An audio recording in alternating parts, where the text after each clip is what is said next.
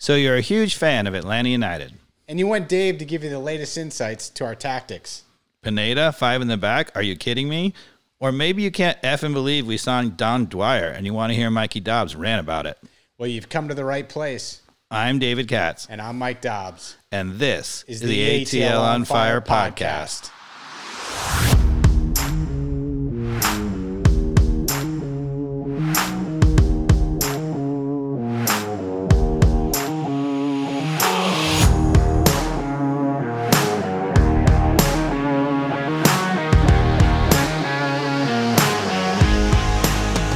Hey, soccer freaks. Welcome back to another episode of ATL on Fire, the podcast where we talk all things Atlanta United Football Club. And if you're not subscribed to the channel, you listen to us on Apple Podcasts or Google Play, whatever your podcasting choice is. Also subscribe to us on YouTube, ATL on Fire, hashtag ATL on Fire. You will find us and subscribe. I really appreciate it. We're racking up the subscribers. Dave, Carmen, how are y'all doing? Good. It's been so long, I forgot what you looked like. I know. We've been slacking. Carmen, how you been? All is good here. All right. All is good. All right. We're ready to go. There's no lack of things to talk about. No.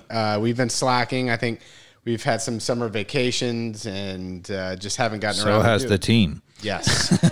So it's been good timing, really. You know, the team's going to take a break. We'll take a break, too. Let's take a breath.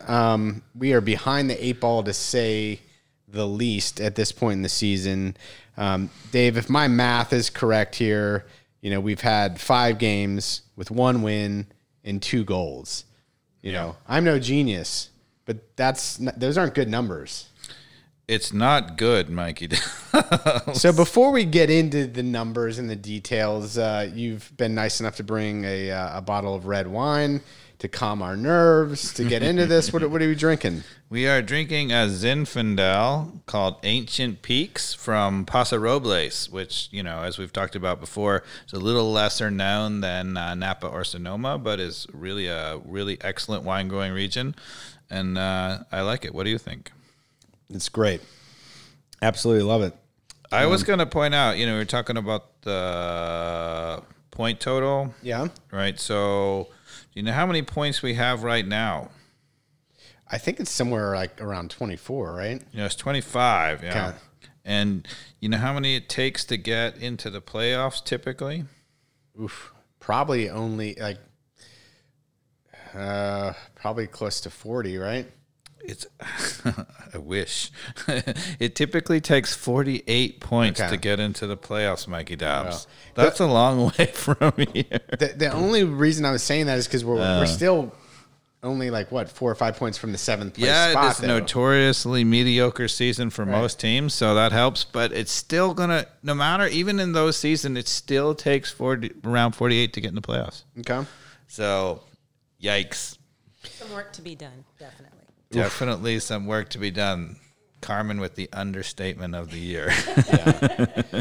So Dave, yeah, I mean, after our last podcast, I think I ended it with a bold prediction, which most of my predictions are wrong. We have a proven track record of that, I'm always right, and no, I'm just kidding. No. Just kidding. Yet again, I'm like, all right, even though it doesn't make any sense, we've got a home stretch coming where we've got a game against Austin. We got a game against Real Salt Lake and then Orlando at the Benz. I'm like, okay, Pineda hasn't been getting it right, but we should be, you know, turning it on. Some people are getting back healthy. We've got great attackers.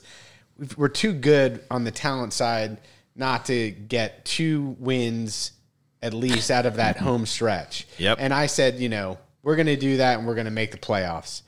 And I did say that if we don't get 2 wins, then there's a real problem. Pineda probably has to go in my mind because something is symptomatically wrong. I did say that, and we didn't get it done. We went 1-1-1 in that home stretch. So, do you remember what I said? Yeah, you said you want to believe that we have the talent to do it, but you did not believe we were playoff bound. No, and I said I thought Austin was maybe one of the best teams in the league, and that was danger.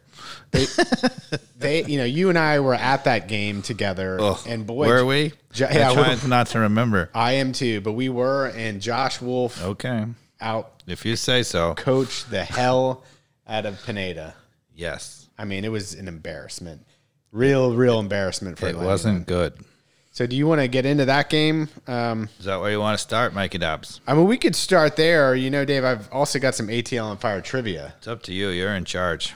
Well, I say we go with some ATL on Fire trivia. Okay, started out on the right foot instead of the wrong foot. Absolutely. The ATL on Fire trivia is going to touch on something that, you know, we talked about briefly a month or so ago, and that is MLS's new deal with Apple TV. Oh, that is a positive. I like it. Okay. And, you know, at that point, I really wasn't well researched on the topic. I knew Okay. a little bit of the headlines, right? And since then, I've dug in a little bit. I've created a little trivia to test your knowledge and to educate our listeners on what is going to happen in 2023. And I don't think a lot of people realize what a change-up this is going to be for watching Atlanta United. If you're an Atlanta United fan, it certainly matters. You mean the sound is no longer going to be decoupled from the play, as in a Bally Sports app? Yeah. Well, Bally Sports will be no longer, but let's get You right think into Apple it. can get that right? Let's hope. Oh, Lord. Okay. So here we go. To kick things off, is the deal more or less than $2 million per year? Oh, goodness. So you know, Carmen gets the help because you've gone way out of my expertise area, right, into entertainment. You know, Carmen's our all things You go into your lifeline. entertainment and social media, et cetera, et cetera. More or less than $2 million? A year. A year. And the deal is over 10 years. I think it's actually, I would argue that it's slightly over $2 million. I think over. That is correct. So the deal is a $2.5 billion deal exclusive for Apple to have $2 billion or $2 million? $2.5 billion over 10 years, Okay. which is basically $2 million a year. I gotcha. $250 million a year. Okay. Okay. So yes, and that's kind of the Is minimum. that the first time we've done math on the podcast? That was impressive. I came prepared. I'm impressed. So- Yeah. He's on fire. It is the largest deal in MLS history. So second, Dave, will fans have to buy an Apple TV subscription in order to watch their local team on the MLS streaming package? I think the answer is no, that you can just buy your team. So the answer is no, but you can't just buy your team. Oh, okay. You have to buy essentially a MLS An MLS. streaming service, Yeah. right? That Yeah. that is Okay. that you can have access to. It's an undisclosed price Okay. at this point. All right. Well, it's free for me as a season ticket holder. That is, I figured you knew that, so I didn't add that one to the trivia. So you've educated the listeners who If you're are a season ticket yeah. holder, you're getting it for free, people. That's right. Okay, so now this is where the education comes in. If a fan already has Apple TV subscription, do they get the full MLS streaming package? You've got the Apple TV. normally I you've got would the Apple say- TV Plus, basically. Normally, I would say, you know, companies would screw you and whatever, but Apple's a decent company. I bet they'd just give it to you. I'm going to say yes. Carmen, you going to lifeline them? I feel like Apple will still screw you. Well, okay, we're going with Carmen then because she knows more than I do. You are a smart man. So yeah, the answer is no. So yeah, if you're paying the $5 for to access to Ted Lasso right now, which is the Apple Apple Plus, right? You still will have to buy whatever the package is, the MLS streaming package, but you will get a bunch of free games for MLS that will be selected and Nice. broadcast as part of the And some other MLS soccer Plus. too, right? And some other like MLS, yeah. So I mean, this includes all the League Cup stuff, the MLS Next stuff, as all a part of the package. All right. But, I like it. But yeah, so next, will you need an Apple TV device to watch the game? So what people have long considered like Apple TV, which is actually like the little piece of hardware, right? Will you need to buy that to be able to watch it? Definitely not. Because, I can get Apple TV now and I don't have a Right. doohickey. That's correct. Yeah, you just need an Apple TV app. Ted Lasso, man. Yeah. So yeah, I've got the Apple TV app on my Google Android TVs in the house. Yeah. So you just need to be able to have that. You don't even have to be Mikey Dobbs to be able to find that on the internet. You can go to tv.apple.com on your computer, right, and log in there and watch it. You can do it on your iPad, anything that's essentially connected to the internet where you can access the Apple TV platform. All right, Dave, We're doing well. you are doing well. This is shocking. Will there be any local blackouts? See, I'm going to go again with Apple's a good company. They wouldn't do it to us. But I'm going to say Carmen's going to say, yes, they would. What do you think, Carmen? Are they going to do that to us? I feel like no blackouts. No blackouts. All right, we're both saying no blackout. That's correct. Yes. So this is amazing. So no more VPN for No Mikey more Dobbs. VPN, no more ESPN Woo! Plus blackout situations, which a lot of us who don't have. I did get a cable or notification on my phone that Mikey Dobbs is no longer on the FBI wanted list for internet piracy. So that probably now makes some sense. No, that's why you have a that's why you have a VPN in the first place, so the FBI can't see what you're doing, okay. Dave. Okay. All right. So will Apple TV broadcast most, say like 95% of the games, MLS games in the regular season, or all of the games, as in 100%? I know this one. They're broadcasting them all. Every single freaking one. Really? I think so. I'm going with him. That is correct. So it's like over 900 games. Yes. It's like over 900 games, and that'll also include like all the League Cup stuff. Like, boom. Even Columbus versus Cincinnati. Yeah.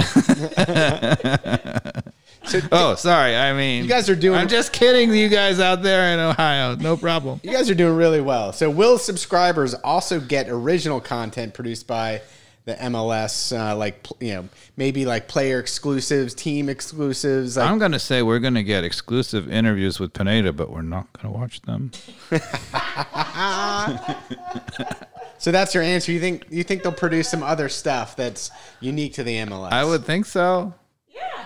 Yeah, they're going to do that too. There'll be maybe like, I don't know, there's some term called a whip around show that they do Whoa. on, I don't know. It's know like what that a is. like after the games, like all the commentators talk about each of the teams, and I guess this is big for the Premier League. I don't know. I got to look up what that actually is. All But right. I mean, it is an interesting opportunity to think about the different other content specials that can be on there. Like even imagine like a red zone of those 900 games, like on the weekend, like you just go to like the highlights, like when all the goals are happening. Yeah. Like I could see that happen in the next 10 years, right? Like you go to the red zone or the goal zone. For those of you out there who don't know what that is, that's in the NFL where they show any game where the team is close to the end zone. In this case, I think it'll be a little different. It would just be like the last goals would immediately pop up or something. Yeah. Yeah. I like it. So who's going to produce all of these games? Like who's going to do the Carmen? production and That's bad because she has to be our podcast Yeah. producer. Yeah. So I've applied. I'm going to go with Carmen.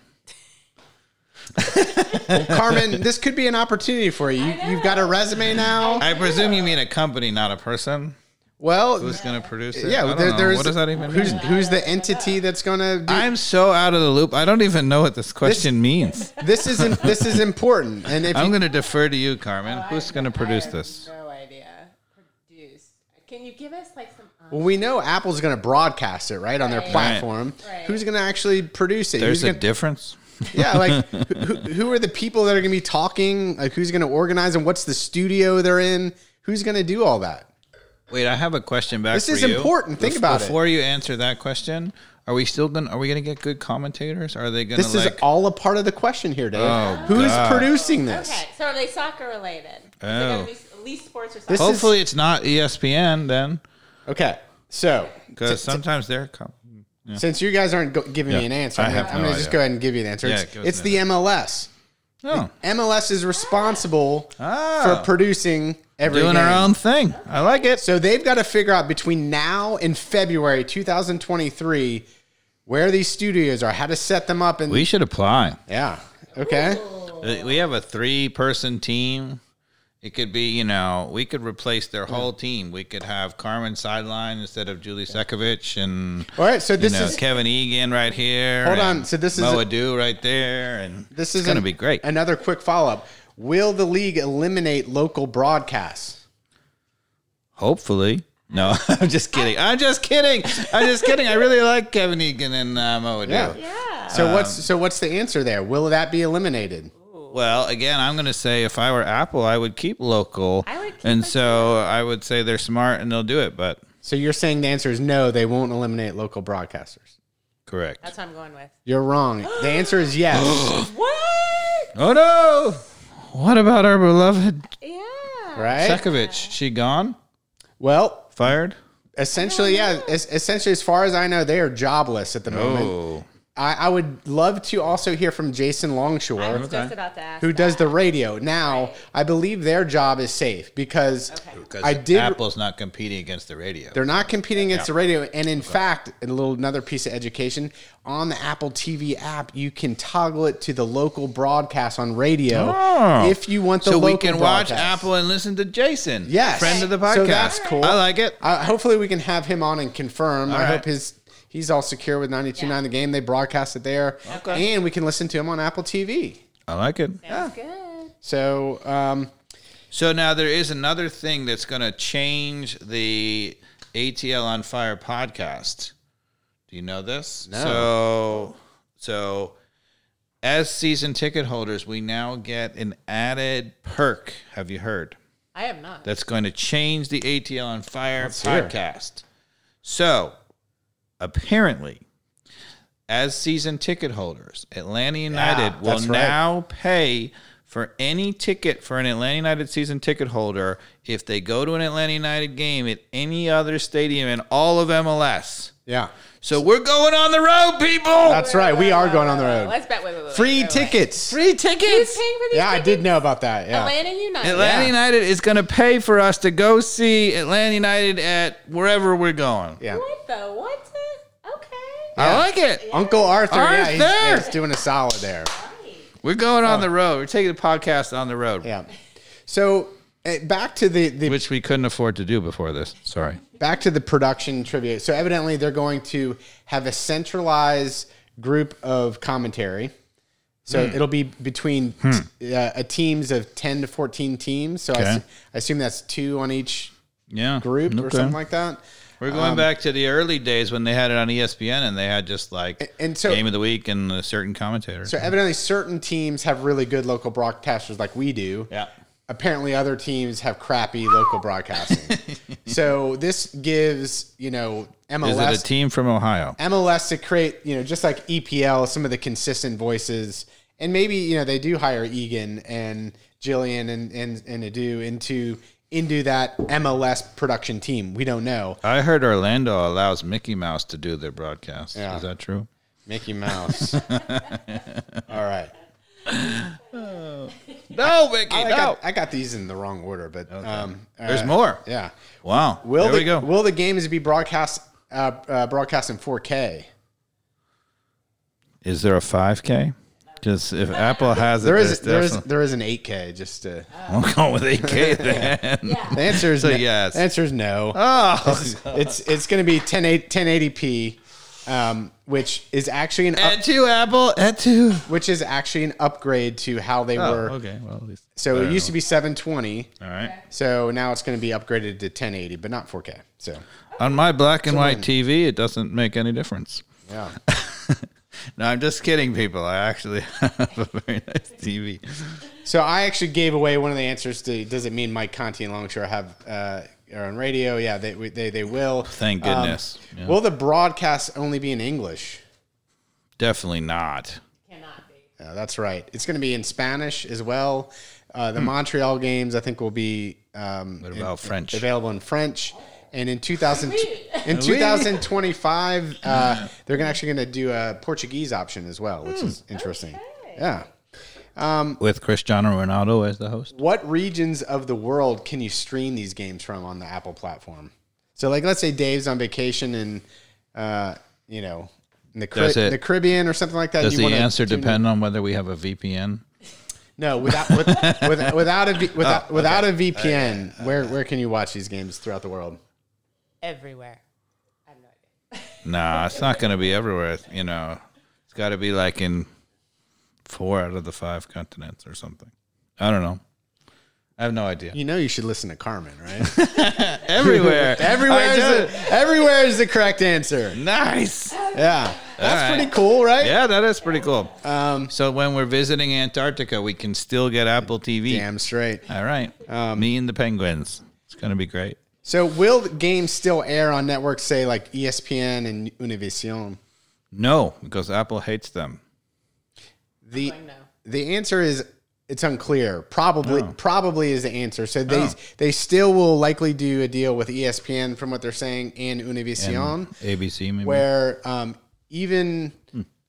so there's additional money on top of that 250 that they'll get from Univision and ESPN likely. So that 250 minimum is probably going to be something more like 280, 290, close to 300,000 a year that MLS will get. Wow. So you're saying MLS made the big time. Yeah, so I mean the I deal, like it. you know, they were looking to renew at like 300 million a year when they went into these renegotiations, and so so if they can get some of these deals done, there's even a bigger purse of money that goes around to the MLS, and so do the MLS teams and players benefit from the money that's coming in? Do the players and teams benefit?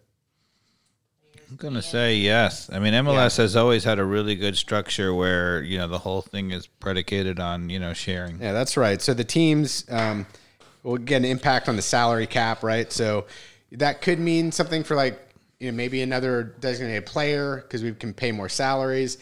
It doesn't sound like it's like a revolutionary type of increase from like where they were, but that money is going to get distributed evenly across every MLS team, right? So what did I say? Let's say it's 250 even without the Univision and other revenue, but they're probably going to take 100,000 or 60 million or 100 million that they're going to have to do because they got to produce these games. They got 6 months to get their crap together to actually learn how to produce games, create a studio, get all the commentary people, those, 50 people that are going to do all the games. Like, they've got to get all that crap organized before 2023. Carmen, can we get a boom shakalaka on behalf of the MLS? Yeah. Boom shakalaka! So, you're welcome. Now you know everything about Apple TV. Can we afford to hire Tata back? Yeah, but so yeah, sorry. It sounds We're like when you distribute all that money, right? It sounds like every team that's great is currently getting good. Like I don't know, 2 million, I think, as it gets distributed right now with the current broadcasting deals. They've got like 2 million a year to spend as they wish, or to pay off debt or whatever the case may be. Sounds like this new deal will get them closer to like 5 million a year each MLS team will have. So it's a pretty significant jump. It's like, threefold. I had to con some old lady to get her password for the Bally's app because it's only on Comcast and only old ladies still have Comcast. Yeah. So now I feel good. I can get rid of it's really been weighing on me. I don't mean to mislead her. Well, here's the question. Yeah. Will the Lasso premiere be tied into all this MLS? Well, that's the thing. Like, Apple, at least the first year or so, is going to maybe do some little Easter eggs like that. Maybe that's how that show ends, with him getting fired from the Premier League and end up in the MLS. Because, this is significant, right? Like, Apple, who is the cream of the crop kind of luxury tech brand out there, realizes that Major League Soccer is ascending, and yes, it is, and can do broadcasting in a way for sports that maybe is a little antiquated, right? The current way that games are broadcast, they try to jump into the Major League Baseball already, so they've already done something on this front. Evidently, the MLB stuff was a disaster, but that was because that was because they didn't bring in the local broadcasting. Baseball is already established, and if you're not listening to the local broadcasters you know and love, like, it's already a R.I.P. Vin Scully, by the way. Right. Oh, so, not that Egan and those guys aren't great, but they're just not as established, right, as like some of these baseball gurus that, Fair. So I think it's a different beast. And then maybe they've learned some lessons from that trial. I think they did like a Friday night MLB package. So they are trying to get into the sports, and maybe they'll figure out more with Major League Baseball. Obviously not a lot of crossover with soccer there, but I could see, Apple, if they get good momentum with this in the first couple of years, that they try to figure out like, maybe hockey or something else is next. I don't know. That's just speculation. But anyway, back to Austin. Okay. 4-0 drubbing at the Bends. Dave, back to you. Okay. So we're going to go directly to the clips, right? So if we start at, so we're playing Austin. We're at home at the Bends just to set the stage. One thing you can see, so we have it paused here, and I just want you to note initially, again, Wiley's position here, right? So Wiley is, I don't know, pretty close to Campbell, and he's still quite far away from his player. Does he need to be there, Mikey Dobbs? No. Okay, so the other thing I think you want to notice here is in this clip where we have it paused, we have 9 players back in a very neat formation. It's 2 banks of 4 plus 1, right? But here's the thing. The 2 defensive midfielders, which in this case are Ibarra and Rossetto, have failed to match up against anyone. And this means that the attacking midfielder, which I think it's Cisneros maybe, or maybe Almada, I'm not really sure who it is in that clip, but the attacking midfielder is all the way back. So the guy who's about to address the ball is an attacking midfielder and not one of our defensive midfielders. So just to set the table for those of you who are not on YouTube, Austin has the ball in our attacking third. We have a bank of 4 along our 18, a bank of 4 about 10 yards beyond that, and one of our attackers even beyond that. So it's really, really organized, right? But the problem is, even when it's organized, we're not matching up against anybody. If you look at Rossetto and you look at Ibarra, they're not covering anybody. Right? There's 2 guys in between our banks of 4 who are still wide open, and there's nobody coming up to address the ball. And my problem with this, if you now let it play and pause it again at 21 seconds.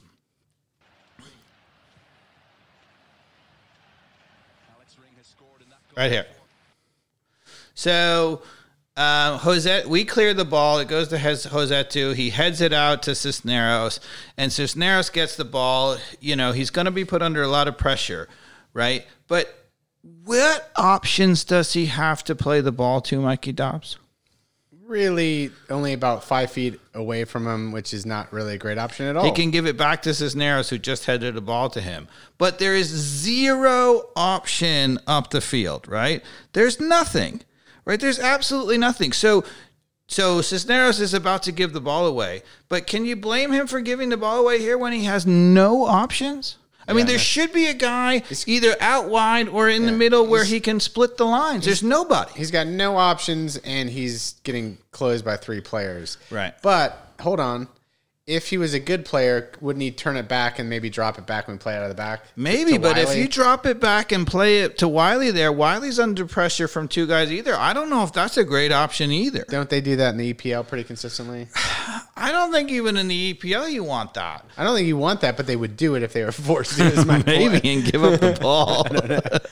But anyway, so my point is that what I really want to talk about in this game, and I'm going to contrast it to some games later in this sequence of games, is that once you make one mistake, it compounds on itself, right? So in this case, there's 2 mistakes that have been made. Our defensive midfielders have failed to match up against anybody. Wiley has pinched in too far, right? And so Wiley doesn't come into play yet, but the 2 defensive midfielders, by failing to match up someone, means that one of our attackers had to come back and address the ball. He then ends up on the ball, but we're supposed to play to Cisneros. We're not supposed to have Cisneros get the ball 10 yards outside of our 18 and have nowhere to go with the ball. Cisneros should never be there. He's at most an attacking midfielder, basically a forward, right? Yep. So if you now stop it again at 26, watch what Wiley does. Ready? Stop it.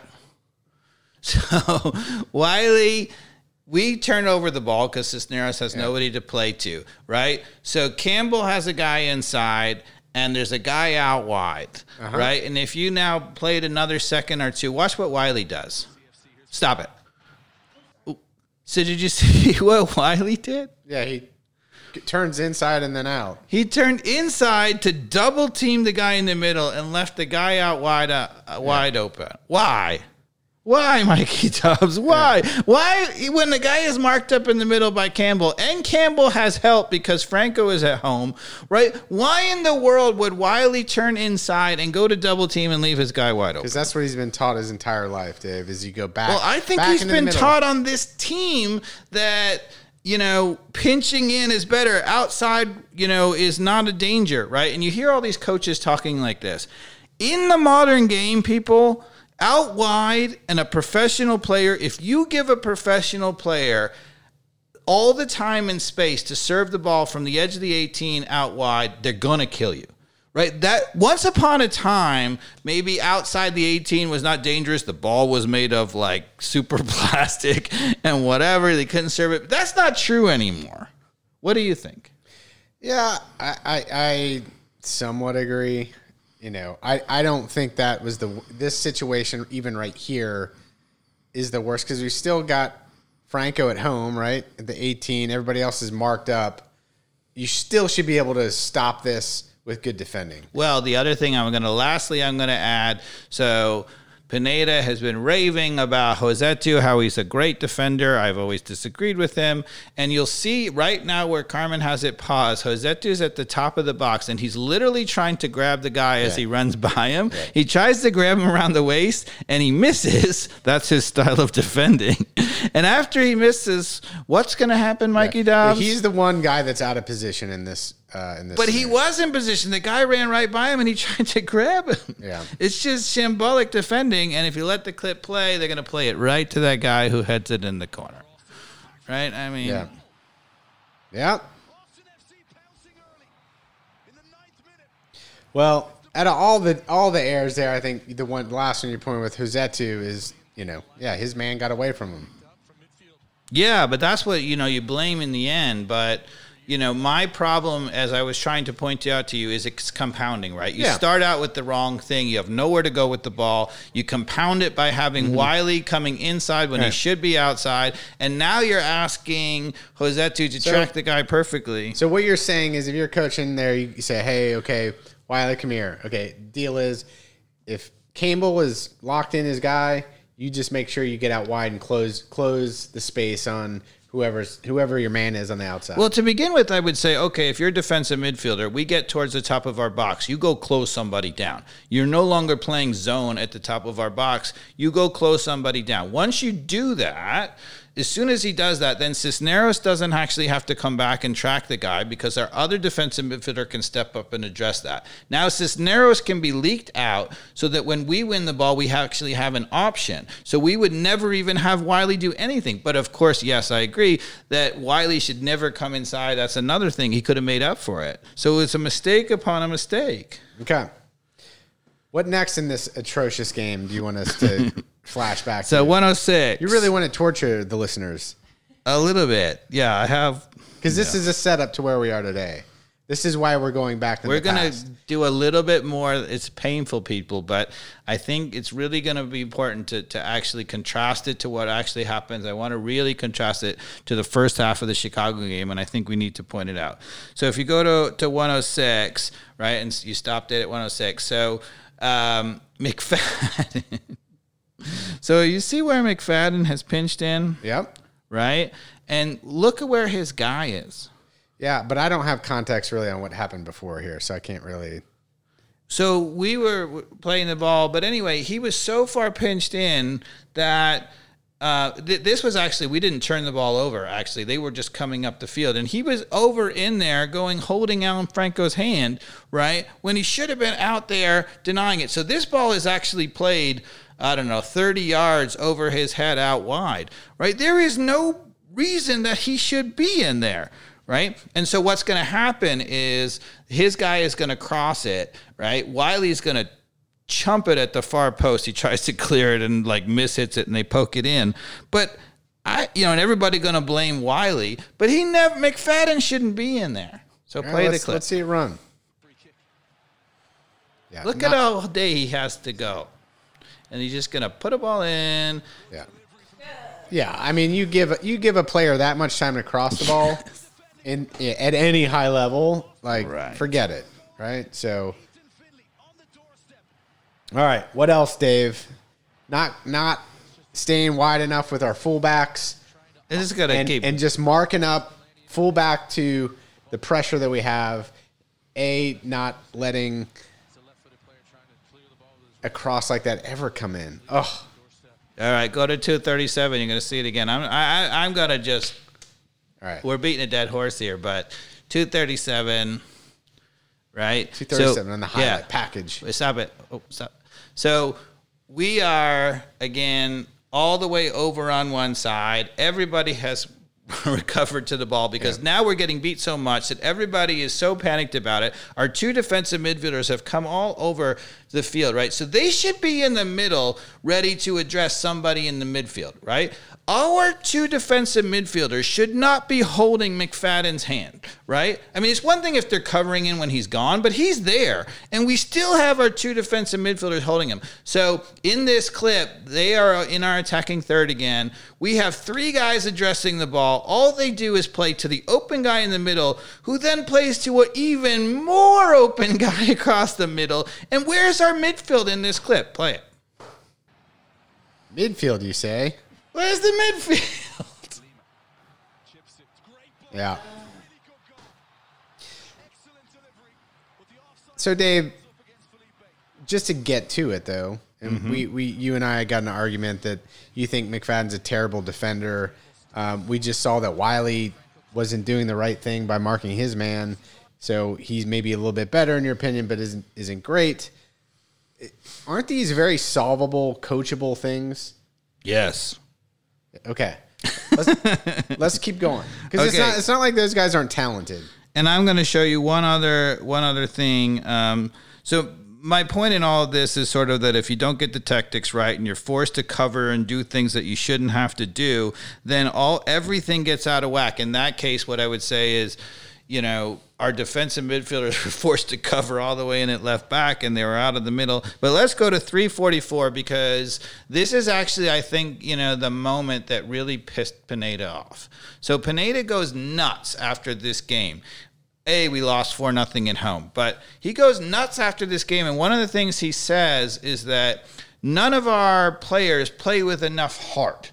Right? They don't play hard enough. And he calls out particularly the forward line that they don't actually track back and they don't actually get challenges in. And I think this is the moment he's talking about exactly. All right. Because it leads to our goal. But what I want to say is that in my opinion, right, yes, the attackers are not doing a great job of tracking back. They should be tracking hard back. But it doesn't matter. They could be sprinting their freaking, butts off, right? And in this case, Austin has the ball at right back. Our two forwards in the middle are kind of jogging and don't really address him, and that's why Pineda gets pissed. But he's going to take a couple dribbles left, and they have two outlets. Wiley's back. He's not up the field. God bless us, thankfully, right? But they have two guys wide open that he's trying to mark, and so there's nobody addressing the really easy pass. And when you don't address the really easy pass, it doesn't matter if you put pressure on the guy because they just pass it up the field. Yeah. Right? So play the clip. So he passes it to the wide open guy, and then Campbell has to step up to that. Wiley's already out of the field. Franco, comes over, and he's so wide open. Franco came pretty lazy to that, too, to be fair, dude. I think if Franco's playing hard there, he could have got some laces through that. Yeah, sure. But my point is, it all starts with if you don't have the easy options closed down, in the easy outlets, and they're able to find an easy ball out, you can't get pressure on people, and then it all falls back. So here's my thing. Are you ready? Let's hear it. Okay. Ready? So, You can't pressure the ball unless you are matched up out of the back, right? That's why, he's pissed at those guys, but they can't pressure the ball unless if you give everybody an easy ball to play out, it doesn't matter how much you pressure it out. Yeah. And Wiley is back and trying to match up, but he can't cover two guys. And you can't match out of the back if your outside backs are bombing up the field, which wasn't actually in this play, but that's also a huge problem. And so when you can't match out of the back, right, and when the guys are bombing up the side, then you have to play three center backs or have a defensive midfielder do something freaking crazy to cover that. It all starts with if you can't match up, you do crazy stuff, right? Because you can't match up in the midfield. If you match up in the midfield, you can put pressure on the ball, right? And when you can't match up and they can't put pressure on the ball, right, they get up the field, you're playing three in the back, and that means you only win the ball when you're in the back, and that means you're facing a set defense every time you get the ball. And as we just pointed out, when you have all those guys back, there's no one to play the ball to when you win the ball, right? And so all of that is to say, right, that we play against a set defense. They, ironically, are actually matched up against us. And so Mama has to go against a set defense where they're matched up, right? They never get one-on-one on opportunities. So to fix the things, you got solutions is what you're saying. You have to fix the tactics so that we can match up and win the ball up the field. You have to. He's heating up. Because once you do one thing wrong, it all snowballs. That's my point. Cool down, Dave. That's my point. What do you think? I think there's a lot of great points in there.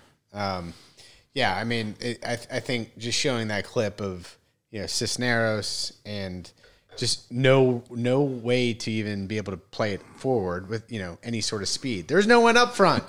So. And the other clip of you were just showing where we're coming out of the back, like it's about structure, right? In terms of they weren't, we're not designed in the right. Why does that right fullback have all day to look up, play easy ball straight up the field, and then the next guy turns and plays the easy straight up ball right up the field? Like, how does that happen? Right? That's basically. I mean, you give a right fullback on Austin, probably 5 or 6 seconds to take the ball, look up, and then play an easy ball to somebody's feet who just can turn and then slot a ball through and then off to the races. Yeah, and we don't have to play the clip, but if you want to go to the Real Salt Lake game next, which we actually won. Yeah.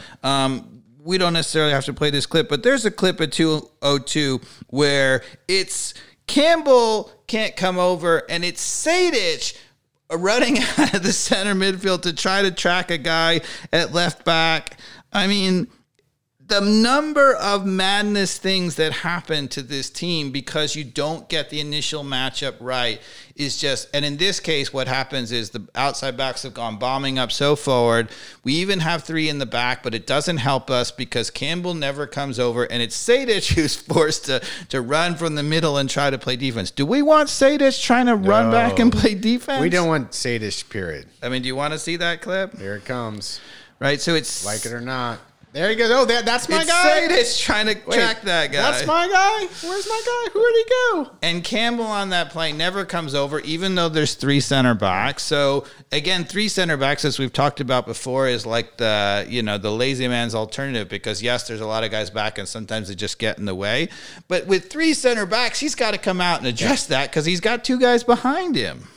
So yeah, I was at this game. It was a fun game to be at. You felt like the energy was better with the players. Obviously, the lashing, everybody came out with the right energy. But even with the 2-1 win, it could have very easily been 2-2, don't you think? Yes. So. And I want, if you go to 2:17. Even though we were clearly the better team, it just felt like, towards the end of that game, as well as things had gone in the first half, that we were giving them opportunities. Yeah, so 2:17 is actually right before we score our goal. And what I want to point out in this is this is how you score goals in modern soccer, right? So when you win the ball up the field is when you score. So in this play, Real Salt Lake has just won the ball. They're trying to play out of their own end, right? And it's Rossetto who makes a really good track to the ball. So where we've stopped it, Real Salt Lake has played out of the back, and Rossetto is about to challenge and win the ball. But one thing I want you to note about this, Mikey Dobbs, if Real Salt Lake was a better team, is there anybody open for Real Salt Lake? Yeah. And I want you to contrast this. So when we were talking about that play Cisneros before, Real Salt Lake is not a good team, by the way. Yeah. But contrast this to when Cisneros won the ball before, he had no one to play to because their our two center midfielders were not matched up, which meant he had to track back and there was nobody to play to. Here you'll see from Real Salt Lake that one of their defensive center midfielders has matched up against, I think it's either Dwyer or Moreno, whatever it is. But that means that their three up front are all wide open. I mean, is there anybody marking any one of those three? No.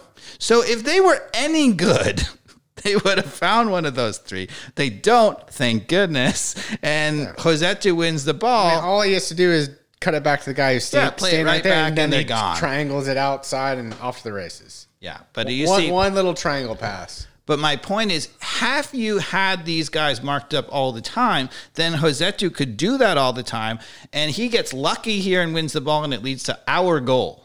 But that's just luck. Go ahead, play it. Yeah. Right, we win the ball, one touch, goal. That's how you score in modern football, is you turn the ball over, and if you give Araujo and Almada and Martinez the ball like that, like 8 times a game, they're going to score. Yeah. All right, so anything else in the Real game? Yes, I have one more, and it's really only to contrast to later. So if you go all the way back to 25 seconds, the first goal that we scored.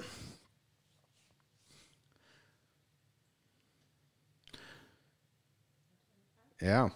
You got to go back slightly from that. Just go. Sorry. Yeah. Okay, here. So we're building out of the back, right? And actually Almada has come all the way out to get the ball to our own defenders at midfield. And he gets the ball and he makes a beautiful ball to Cisneros. Yeah. But my point in this clip is that when you don't win the ball up the field and you're playing against a set defense, and if you can see, Real Salt Lake is definitely a set defense. Yeah. All 11 players are all 10 field players are behind the ball, right? So in this clip, Almada makes an absolutely stunning ball to beat the whole thing, and Cisneros is going to run off and score. But Real Salt Lake's back line, it's a total mess. They're totally they're not good. They're really not good. I mean, yeah. I agree with you, but they're set, and a better team would be better set. They have plenty of people to be set. They're just all set in the wrong position. Yes, but my point is this: is I want you to see when Almada plays the ball to Cisneros and Cisneros scores. Look to see how many options Cisneros has to combine with. Play the clip. Everybody's just ball watching. Okay, pause it. They're not necessarily ball watching. Maybe they are. They were ball watching. But nobody's even close to him. Yeah. How is he going to combine with anybody? If he doesn't beat the two guys and score by himself, how is he going to do anything? And part of that is because when you win the ball at midfield, we've already got guys forward, and you can boom, boom, boom, play combinations. When you have to go against a set defense out of the back, that's an anomaly. That doesn't happen easily in most games, especially if you got a well organized defense. That ball is way harder for Almada to even be able to pick out. So not going to be able to do that against a good defense. Yep, I agree. All right, I have one more example of pinching in, but we can just skip it. I mean, I don't think that. My opinion of the Real Salt Lake game is that they're really, really bad. And that's the only reason why we beat them, as you pointed out. So the only thing I want to talk about in the next game against Orlando is the atrocious goal we gave away on the free kick, right? A lot of talk here on this one of like, Rio Novos had made eye contact with the ref, who said, "I'll give you time to set the wall," gave him a thumbs up. And so Rios just thought he could just take all the time in the world that he wants, get the wall set, use the post as his like little alignment piece. But yeah, somewhere in between there, the ref decides to blow the whistle regardless of his thumbs up, which, by the way, that's why every keeper is paranoid and bounces back and forth off the post when they're setting the wall, because you, A, never trust the referee, and B, he can blow the whistle at any time. And in this case, he did blow the whistle, and Rios still hung out by the post for another good few seconds, like, and I'm screaming at the TV, like, what are you doing? Even before all of that, I'm like, why would you be so lackadaisical at the bloody post when the far netting is just sitting there like, oh, I mean, I just wanted to take that free kick so bad. And I was like, why is this guy delaying? Like, kick it. He's heating up. Kick the ball. He's on fire. I don't care if it's 3 seconds or 5 seconds. Too long. Okay, I have a question for you. Yeah. It's sort of a trick question. I've been down on Pineda. Can you blame Pineda for that? Yes. Oh, God, you got it right. You're Why? damn right. Why We can got you a blame him? Mexican international proven goalkeeper. See, That's I didn't on the think we were bench. going to get that. Yes, that's Is it exactly my point. Gudinho, yeah, no, I'm getting smarter on this podcast. Yeah. Dave. I mean, normally you'd say, okay, the goalkeeper standing on the post, you can't blame the coach for that. But in this case, you actually kind of can, because why is he even in the game? Yeah. Do you want to take a look? No, we don't need to take a look. I mean, yeah, go ahead. Let's play it. Ready? Carmen wants to see it. There's a whistle. Yeah. 1, 2, 3, 4. That's how long it took. It was 4 seconds. Call it what it is. Like, and he's just hanging out on the post. Protect your goal. That's your first mission. Not to set the damn wall. Okay, I have a question for you. So earlier in the season, we gave up a goal on an offensive corner where we left nobody back, and they played it out, and he just ran for a 60-yard breakaway, which I thought was one of the worst professional goals I've ever seen conceded. Is this goal worse than that? It's right up there. You should have heard me upstairs screaming when that whistle. I could hear you. I mean, I was out west, and I could hear you. Leo's like, "What are you doing?" I'm like, "This is," and I couldn't believe it when it happened. I was like, "Did that really just happen?" All right, onward, and yes, the starting lineup in this game, Dave, was just. Let's get to the whole Pineda decision making on starting lineups later. Yeah, I think once we finish this run through for a little bit more of the clips, and I want to make the point, then I think we should circle back to what we think Pineda is doing. So if this is at 15 seconds in the LA Galaxy game. So now we've gone to the LA Galaxy game. We go on the road. We lose 2-0 in this game. This is at 6 minutes into the game. Okay. And maybe we can get Carmen involved in this. Carmen, can you tell me where Wiley and McFadden are on this play? Oh, where are we? I can't even see that far. Wiley and Microphone. So it looks like it looks like they want to be bombing. Are they about to bomb? So in the very center bottom of your picture, that's McFadden. Okay. Right? And on the far side, directly across the field from him, is Wiley. Okay, we obviously had the ball, which is why they were bombing forward. But we had yet to actually play it out of the back, right? I mean, they are so far out of the play. So far out of the play, right? And what I really love about this, I mean, if you wanted to still Pineda's tactics down to its essence, right? So they're so far out of the play. So we turn the ball over, and we've only got 2 guys in the back because they're so far out of the play. And what's going to happen is they almost have the Galaxy almost has 5 players. It's like a 5v2. First 2. Yeah. I mean, we have that one guy match up, but you could say that the Galaxy guys got the edge based on how he's running. And Pineda would say, oh, well, don't give the ball out of the back, but we keep doing that, so you might want to change something. Anyway, so LA Galaxy is so they win the ball, and Campbell, quite rightly so, has to go to the middle because he has to prevent the guy from passing it to the guy right down the heart in the breakaway. So they play it out wide, okay? And, of course, Wiley has zero chance of getting back. Right. I mean, no chance, right? The ironic part about it is, here's the ironic part about it. Right? So LA Galaxy, the player is really not good. It's this young 19-year-old, and he cuts in or whatever, and he, instead of taking advantage of his 5v2 for a tap in, he goes it himself, and he shoots it, and Rios Novo makes the save. Yeah. He makes the save, right? We still give up a goal. You know why?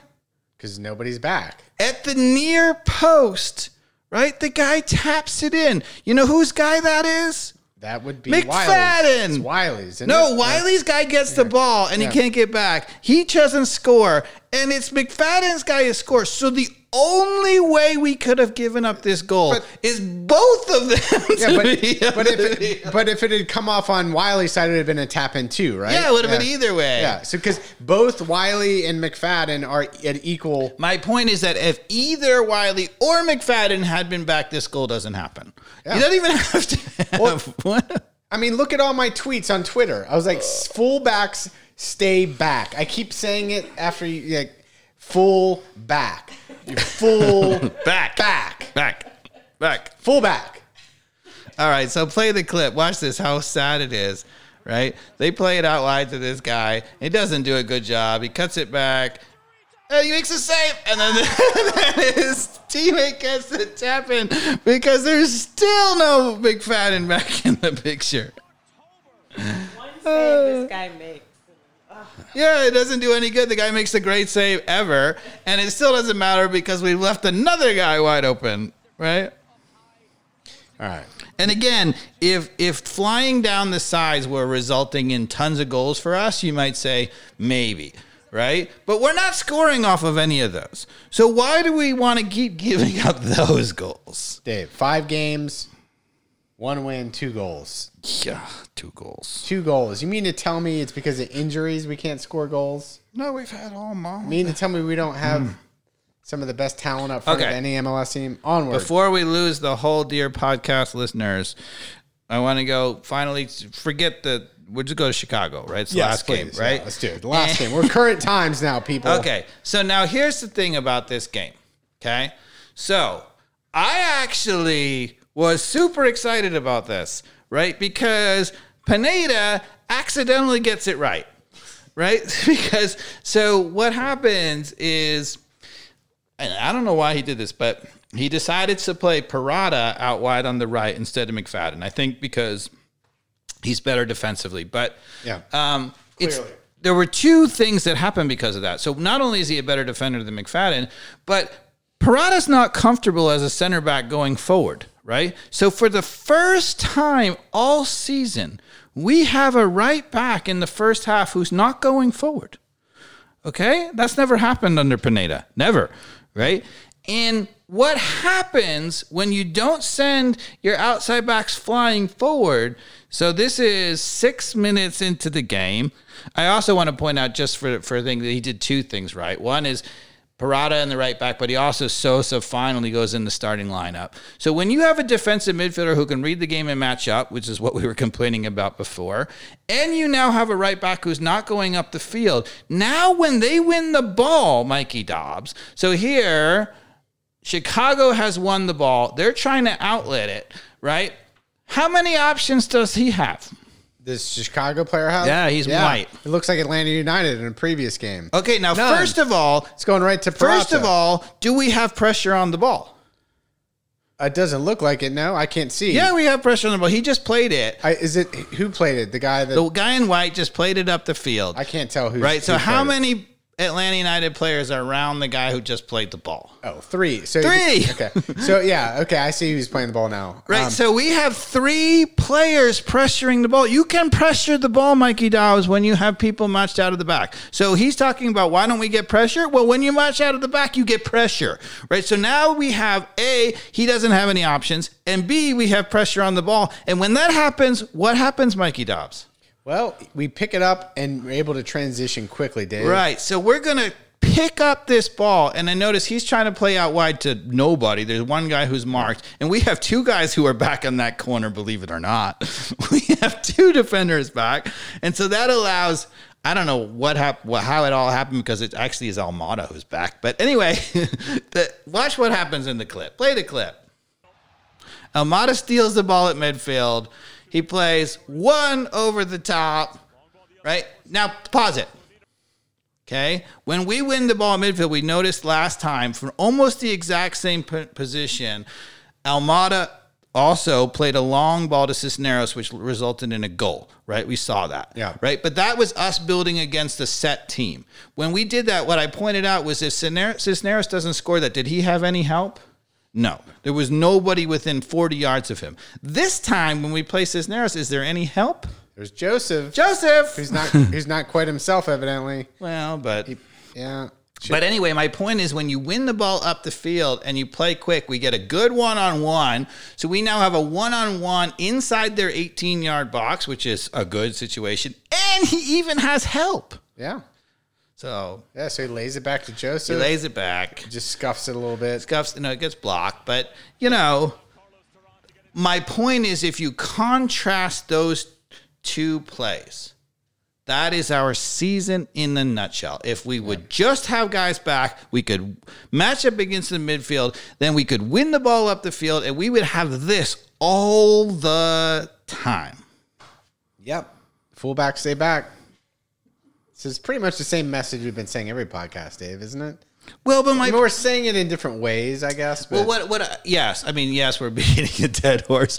But what I think is really what I wanted to emphasize in all of this is we've been talking about failure to pinch or pinching in too much, not those guys bombing up the back, not having the guys back, not having people matched up in the middle. But we haven't really talked about the consequences of that. And the consequences of that are when you win the ball, there's nobody to play to, as we saw. And when you win the ball, their defense is already set. And you don't get mama in 1v1 situations. And so it's funny because Pineda will talk about how we're creating chances by having those guys bomb up the sides. But not only are those chances not leading to anything, but because they're bombing up, we can't get these chances. And these chances are chances that will result in a goal. So let's talk about just starting 11 choices. Can I say one more thing first? Do it. So in the Chicago, because of, I think, an accident, right? Because Parada is back and we finally, in this first half, any of you all have been watching Atlanta United, dear podcast listener, over and over, you might have felt in this half, on the road, right? We looked really good. We had 60% possession. We outshot them 9-4 or something like this, right? We were dominating the game, okay? We get to halftime, and Pineda makes a sub, okay? So he brings Campbell off, and it turns out I guess he had some strain or something, but I thought he just made a tactical sub. Yeah. But he breaks Campbell off, which moves Parada into the middle. McFadden comes into the game, and the moment McFadden comes in the game, they start bombing up the field again. Do you know what the possession was in the second half? It was probably switched around to it like was 70. 60-40 against us, and they ended up outshooting us by 8 or 10 because they dominated the second half. That's my point. This is, if you compare this to Austin and you compare the first half of this game to the second half of the game, you will see proof of the problem. But it's not necessarily the wrong decisions on which players come in the field. But it's the wrong coaching on telling them what to do. McFadden, stay back. Wiley, stay back. Are we getting that point across? I don't disagree. Are we getting that point across it? Because you know what? Those are the only options, really. It's not like we got magical people to come off the Atlanta United 2s that are any better than McFadden or Wiley. I mean, that's what we did to get them in the first place. Now we've got Gutman. Gutman's back on the bench. And you now owe me, right? When did you say Gutman was coming back? I thought it was going to be like October. And what did I say? You said like around that? Like August. Yeah. So that's 2 bottles of wine. I'll get you even nicer bottle of wine. All right, I'll take it. That's really good. I like it. So, well, I'll share it. So that's That good. would be. You're a nice man. I wouldn't do that if I'd have won the bet. I don't know. Maybe just a little wine by myself on the back deck, and maybe just do some Instagrams that Dave was wrong. Dave was wrong. I happen to think it was amazing that there happened to be like a perfect example in this stretch of games where you could actually see what would happen if you did it right, and then see what would happen if you then mess it up again in the second half. And it's so obvious, at least to me. So do you think that Seattle, who's visiting us this weekend, will take Pineda back with them when they fly back home? I offered him to my cousin. He's like, we liked him when he was here. Yeah, it was pretty good. So, Carmen, go to the Twitter on the first tab of Google there. I did an ATL on Fire poll on the fans of Atlanta United. Tell me who the second best coach after Tata of all time is with all these coaches we had. And I didn't include Glass in this equation because he was clearly would be last place. But yeah, Frank de Boer, Heinze, Rob Valentino, and Pineda. And, you know, it was pretty close for a while. Frank de Boer was winning. But I think, people wisely picked Rob Valentino. Yeah, sure. Which had, 5 or 6 games he coached. Yep. Played very well. I don't think he lost. I think he had only wins and ties. I don't think he lost a game. And that goes, that goes to show you. But I also found it very interesting, right, that,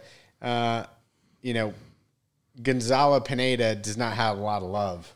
Because, I mean, Atlanta United fans are a little irrational, and they love him for being like, hey, I'm going to play the team that has heart. I'm going to sit my $16 million highest paid transfer player to the MLS ever, Almada, because he thinks he should be in Europe. Whatever the reason, I don't give a shit, Pineda. Play him. He is the best player on the team. He's been wonderful. Yeah, and he's so good. Why would you not play him, Dave?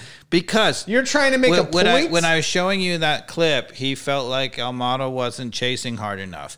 And he's so frustrated, and he's so at 6s and 7s and so flailing about for solutions that he says, as all coaches will do when it's not going right, there's not enough effort, Mikey Dobbs. And so Almada not chasing in that moment, late in the game that gave them the second goal, I think is what caused him to go to the bench. Crazy. Almada... I agree. Uses his energy wisely. He doesn't run into... It's like saying Messi didn't chase for Barcelona, so we're going to bench him. Right? Good decision, right? You know, he never chases because he shouldn't chase. He's an attacking midfielder. When Messi loses the ball unnecessarily, he chases back and shows the team his heart's there. But and Almada hadn't lost the ball. They're just talking about how he didn't pressure off the ball, which would have been stupid anyway because they had 3 guys wide open. So all he would have done was run a 40-yard sprint or a 20-yard sprint to put pressure on the ball, and the guy would have said, I'm still playing to the open guy. So... Again, though, but I think our poll, belies our second poll because Gonzalo Pineda really finishes poor in terms of the coaching. But when you polled again about the reasons for the demise this year, he doesn't come out as a low. What do you think of that contrast? Yeah, it's interesting. Is that below it? No. Yeah.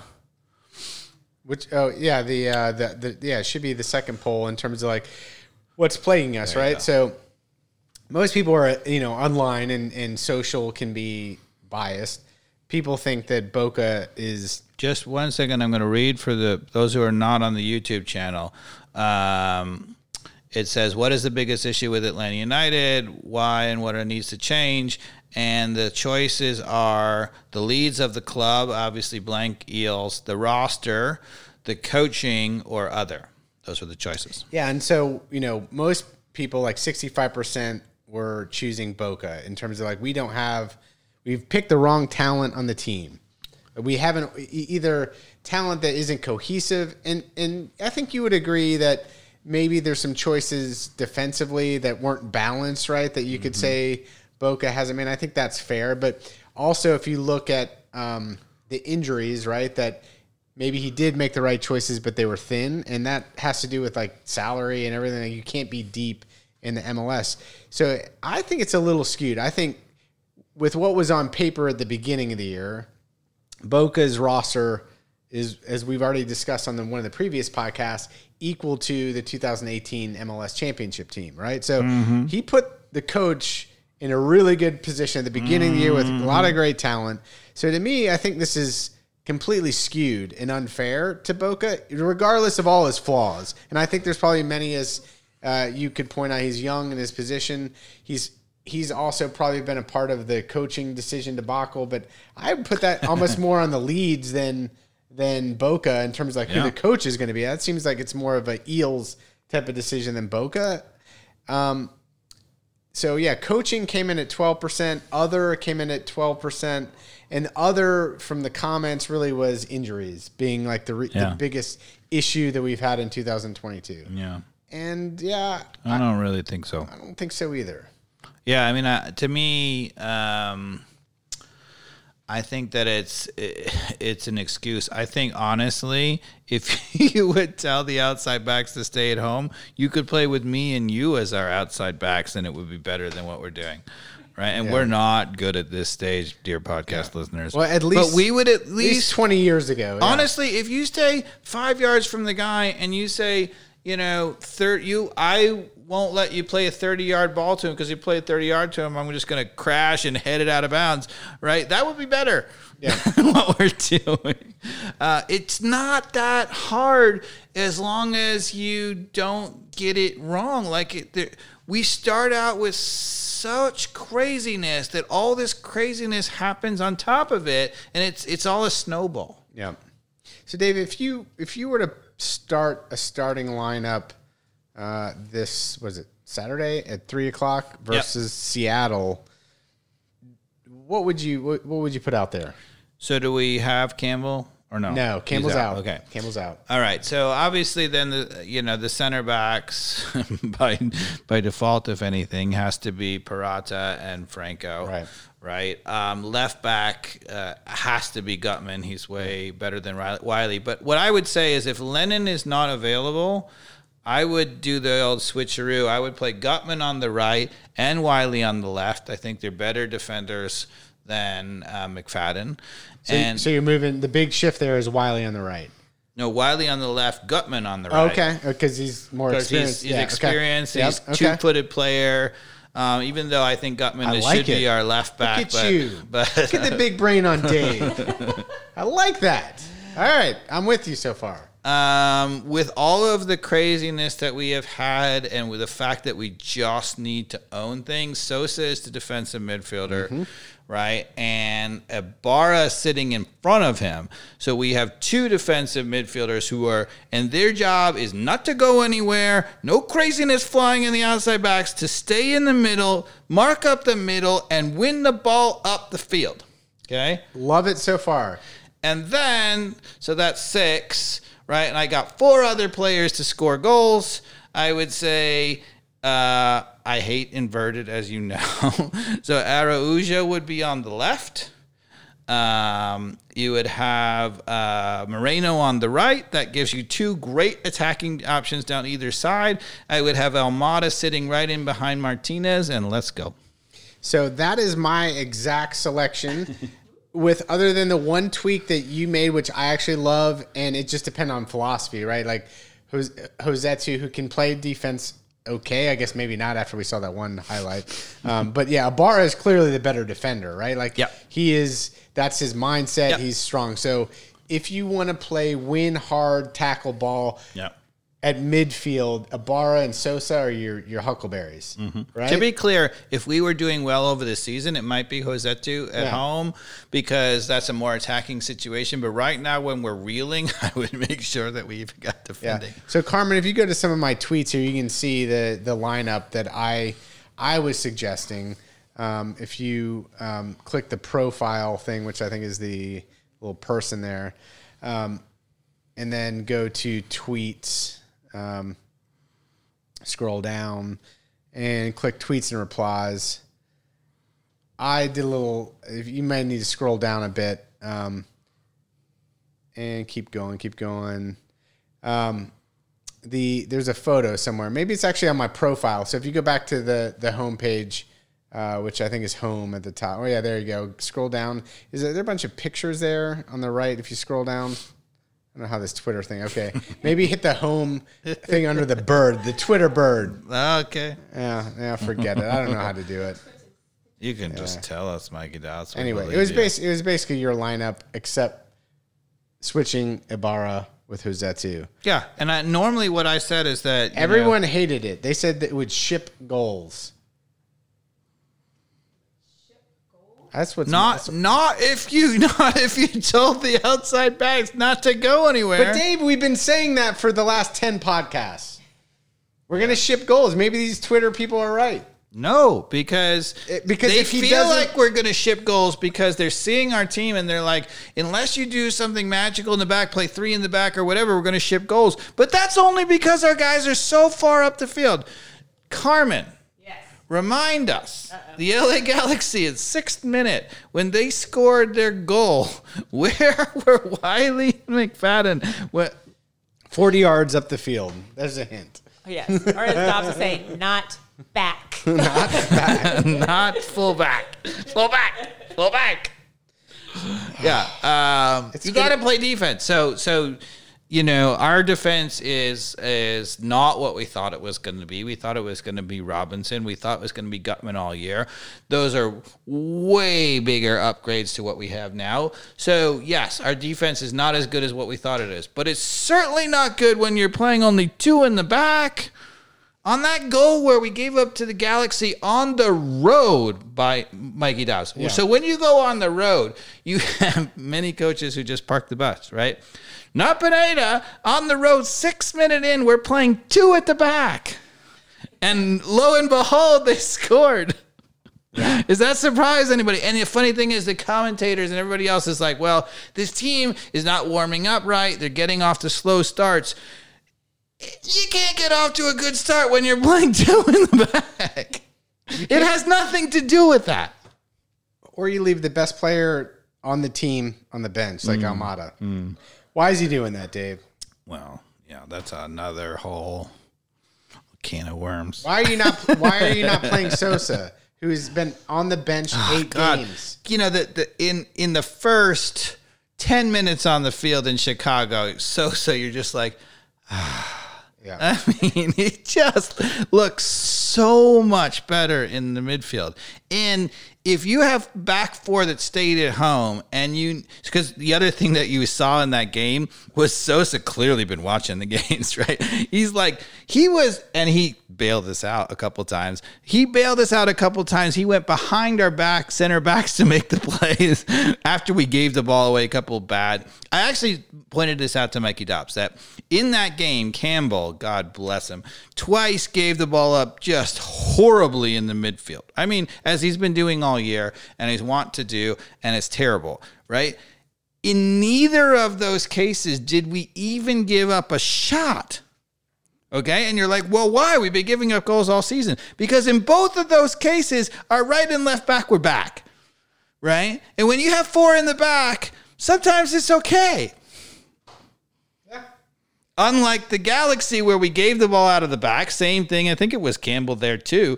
We gave up the ball and immediately gave up a goal because not 1, but 2 players were open in our box. So now, Dave, my microphone went a little wonky there. Yeah. I'm going to say we have no chance of making the playoffs, which is going to make my first prediction correct because I'm always wrong now. But yeah, I mean, didn't you say we're making the playoffs? No, I said we're only making the playoffs if we won 2 of the 3 games at home. The dreaded caveat. The caveat that's lame. I guess that's lame. Yeah, you got to either say we're making the playoffs or not. You got to be all in. I said we weren't making the playoffs. It was so. I said there was no chance we're making the playoffs. It was so critical for us mentally to win 2 of those 3 games at the Bounce. Yeah, like there had to be something that started to work during our schedule now. Carmen just pulled it up, which is fabulous. So our schedule in the upcoming games, Carmen, you want to tell the listeners it's brutal. What do we got? So we got Seattle. Seattle, who is obviously a really good team. It's at home. But they're only like 7th. Yeah, but they're a second half team that always plays well. Yeah, but they're always they've been getting a bunch of crap for being really bad.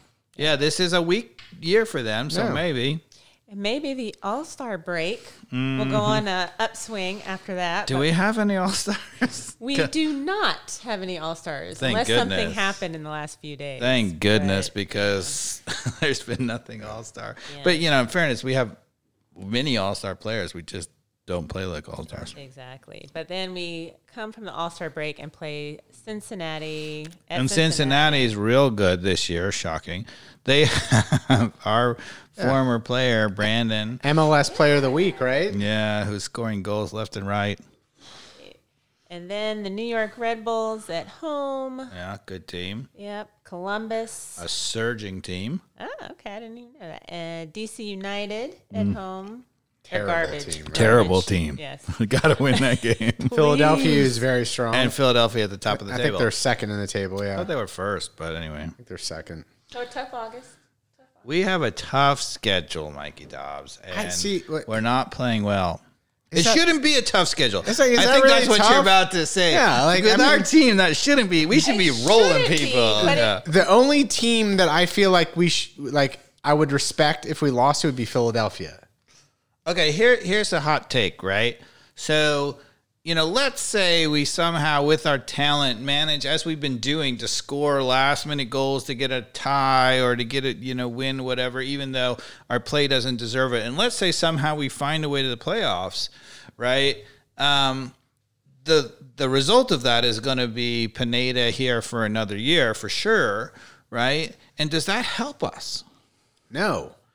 Yeah, I agree. I hate this. I hate it never call for a coach in the first Yeah, year. I'm a coach, and I think that's horrible. I do too. I've been thinking about this a long time, and I've been thinking about my social responsibility. Yeah, we have a responsibility. Not to even because we do have some listeners, and but just even me being in digital marketing, knowing I can influence a Google result that's Pineda out or something like that. I hate that. Yeah. But I do not think he's the right coach for Atlanta United at this point.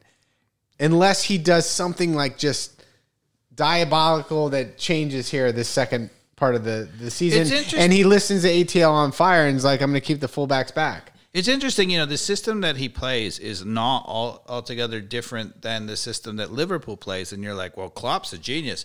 But his team fits that system perfectly. Trent Alexander is the guy you want on the ball. He's the outside back. So, yes, he's bombing forward, but you want him there. And on top of that, he has 3 guys who sit at home in the defensive midfield, and he has the best center back in the world. So that team is built for that. And the idea that Pineda would look around and be like, this is the hottest system, this is what we should be doing, it's a system that maximizes our weaknesses and kills our strengths, right? Which is terrible. Yeah. So, there's a lot of people who will say, what do you mean? Pineda's playing, the latest tactics. I would say BS. There's no such thing as the latest tactics. Tactics are for what your team is and to maximize your strengths and minimize your weaknesses. And that is not what we're doing. And so I also want to remind the listeners at this point, and God bless you if you made it this far in the podcast. But the reason that Dave and Maybe we need a T-shirt giveaway. The reason Dave and I keep harping on the fullback stay back, and you're like, well, wait, weren't we successful with? I'm just reminding you, right, that under the Tata days, the bombing fullbacks, right, was a good thing when we had that overlapping pressure, right? Mm-hmm. But let me remind you that the talent that we have up front doesn't fit that strategically. No. So that team had one creative player in Almiron, right? And the best 2 attacking players outside of Almiron were Gressel wide, bombing forward, right? And maybe Garza bombing forward on the left. How many? 3 creative players on this team behind Martinez. It's we got Almada, Moreno, and Araujo that can take people on 1v1. Right. That team played with 3 defensive players in the midfield, exactly like Liverpool is doing. In the final, people forget, but we started with Remedy, Lorenowitz, and Nogby. Not a single attacking, nobody left the midfield of any of those 3. But 2 of those guys don't even leave the center backs, basically, right? And on top of all that, every time we won the ball, he had one of those center midfield defensive midfielders going backwards.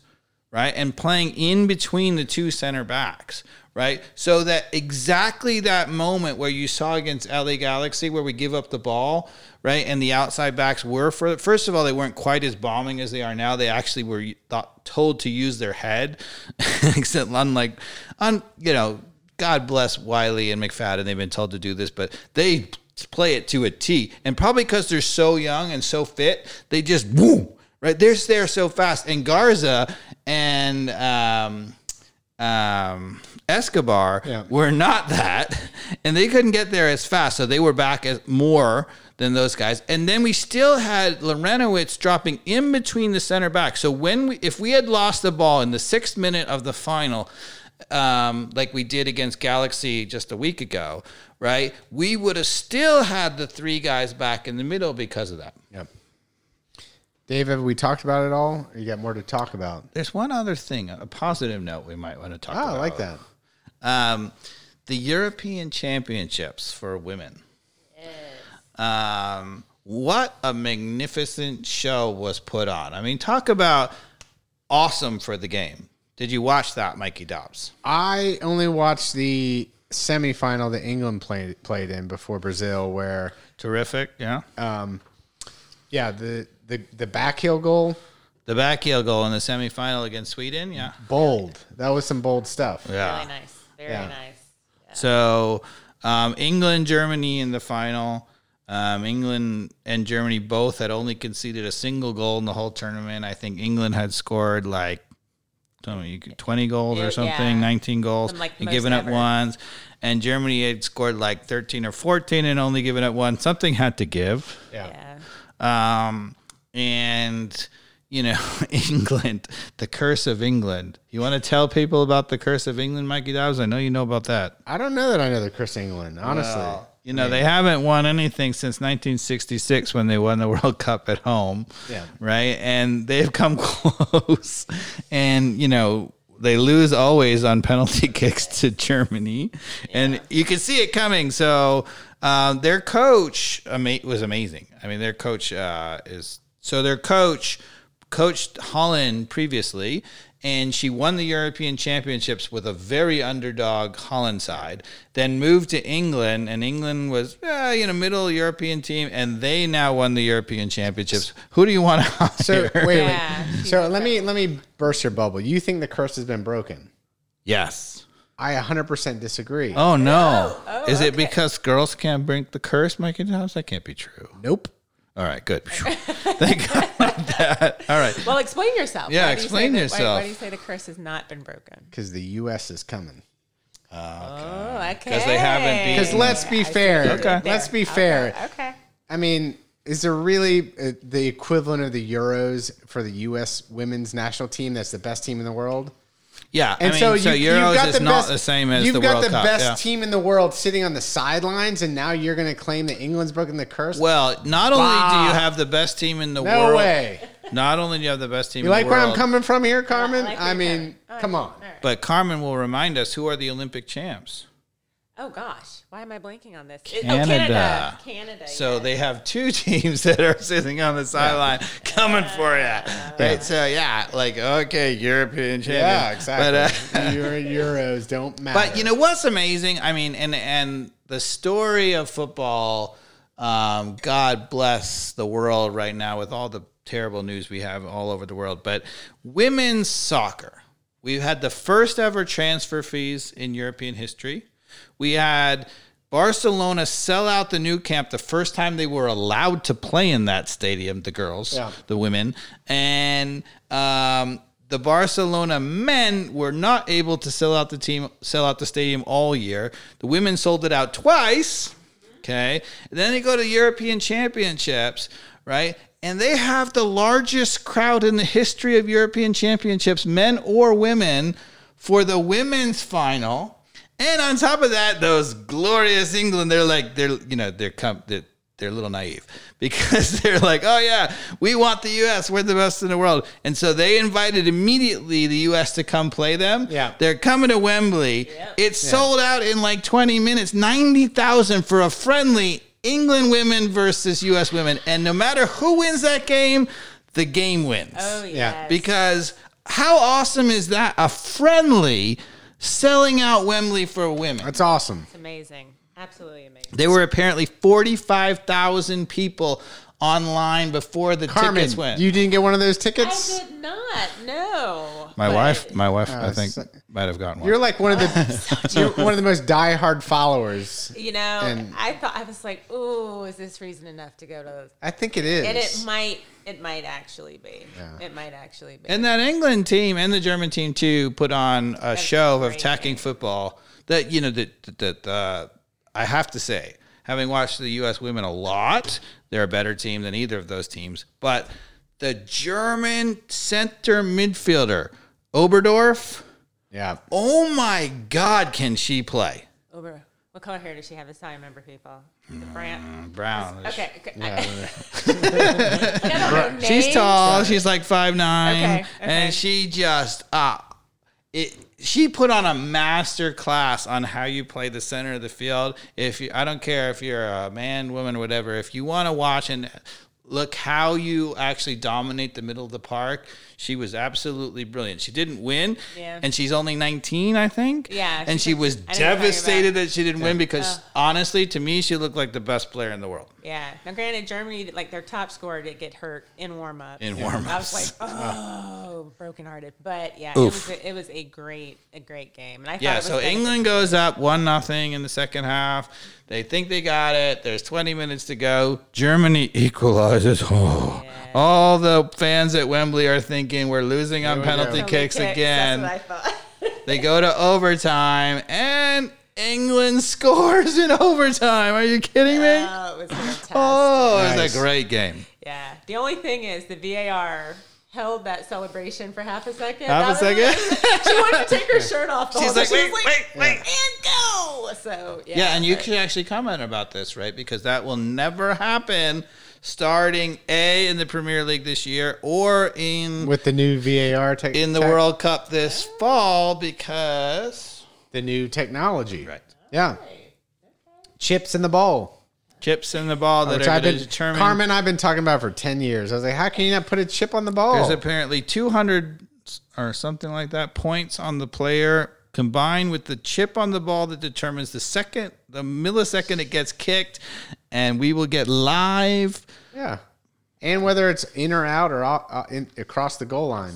Also, they've actually changed, you know, how the madness of keeping your flag down just in case. Right. They have told the Lions people that They can throw it. they can throw it as long, only egregious to leave it down. Yeah. Okay. So the game has improved. for So the better. you mentioned New Camp earlier. Well, let's talk about some of the MLS signings. LAFC is stacked right now, right? They got Gareth Bale and Chiellini. Chiellini. And, What a player and that guy. Carlos Vela. Chiellini, so Chiellini, first of all, he's old. He's never been fast. He's not that. I think he's actually taller than you think he is. But anyway, he's old and slow. He's got one more year left. I mean, he is this is the it. amazing defender, and it shows you the exact opposite of what the U.S. is looking for: fast and physical and whatever. He just reads the game like a dream. Well, let's not discount Miles Robinson. Yeah, but He's fast and physical and better than Chiellini in some sense, but not based on resume. no.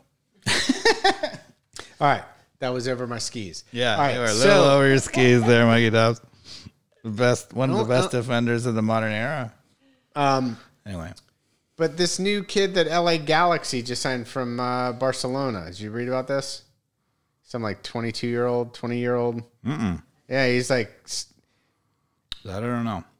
evidently, yeah. I don't know. Carmen, you gonna look this up for us? Yeah. I mean, a bunch of the players who have been signing, even Toronto, their new player, they're coming from Europe, and they're coming, we said that Araujo was like the biggest anomaly coming from Champions League football to MLS, but the guy who came to Toronto from Italy, click news on Google. Yeah. the Italian player, he was playing Champions League football too, and he came to MLS. He's a little older, but Yeah, Ricky Puig or something like that. Ricky Puig. Ricky Yeah. Puig. Don't know. But yeah, he's some hot shot that they were expecting to be like the next replacement for Messi. Is like he a on couple years loan ago. or is he signed? He's 3-year loan, as I understand it.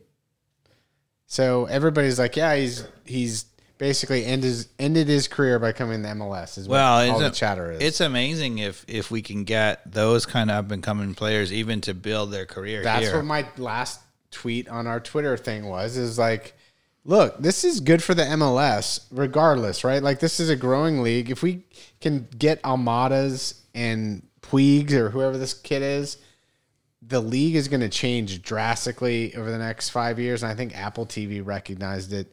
And there's my ATL on Fire trivia. I like it. U.S. soccer. Yeah, I agree with you. I mean, we are about to The next crop of pass U.S. kids. baseball in terms of fandom and All these everything kids, is good. all these young kids, they love soccer. They know what Apple TV is. They want to stream. They don't want Comcast. I went to when I was out in Denver. I went to a Denver LA Galaxy match. And first of all, the idea, once upon a time, if you had told me that I was on the road and I would go to an away match, I'd be like, I only really care about my home team, because the quality of soccer is not good enough to watch just as a neutral. But it's gotten so much better that it is quality to watch. There are good players. And we went to the stadium. It was beautiful, completely sold out. Not a single ticket in the whole venue. And it's only like a 25,000 stadium, but still, I mean, it is hopping. Yeah. MLS has got something good going. Yeah, they do. And I think this MLS Apple TV deal is a risk, but the viewership on these networks like ESPN and USA, whatever they're broadcasting, wasn't great. It wasn't like they were doing gangbusters by just doing the status quo of what they're doing. So I like the fact that the MLS is taking a risk here and saying, okay, we got World Cup coming up in the winter here. Day after Thanksgiving. Everybody's going to be a little soccer fever. We're going to have to force people to log into Apple, which is going to suck. Like, how do I work this app? Oh my God, I want to watch my local team. It's going to be a shit show. Trust me on that. Let me just say that. People are going to have to figure it out. They're like, wait, I can't watch my local team. Like, all these Atlanta United fans are going to have a whole tizzy. Like, at least a certain portion, like the Matt News. Might they have their knickers in a twist? Yeah, they will. And they're like, how do I watch this? Because I want to watch Atlanta United. And I think it's genius. Okay. Because it's a win-win. We're going to, people who like their MLS teams, Austin, Nashville, all these teams that got all this energy, Charlotte, these new teams we talk about, they're going to be Apple people. It's a win-win, man. I'm telling you, it's a game changer. There's going to be a new... it's going to be a rocky road, too. There's going to be production disasters. Like I said, they got to figure that out in the next 6 months. So it's going to be really fun. It's going to be more turbulence in the future. And I think turbulence is better than just complacency. And I think MLS made a smart move here with Apple TV. And dear podcast listener, we're going to be with you for it all. We are. Dave, did we talk about it all? Carmen, we good? About it all. Talked about it all. Carmen, you're going to bring some Instagram stalking segments to the next few podcasts, though, right? Yes. And that's going to bring the callers, which is coming to you next. Oh, we need that. Yeah, like if you see them out and about, like where are they, that type of thing, we want to know. At least I want to know, actually. Oh, yeah, for sure. I'm already excited about this. We need a little more gossip on the this number of European players who were in Miami this offseason, hanging about at the clubs. I mean, it was, yeah. Okay. All right, people. Thanks for listening. See you next time.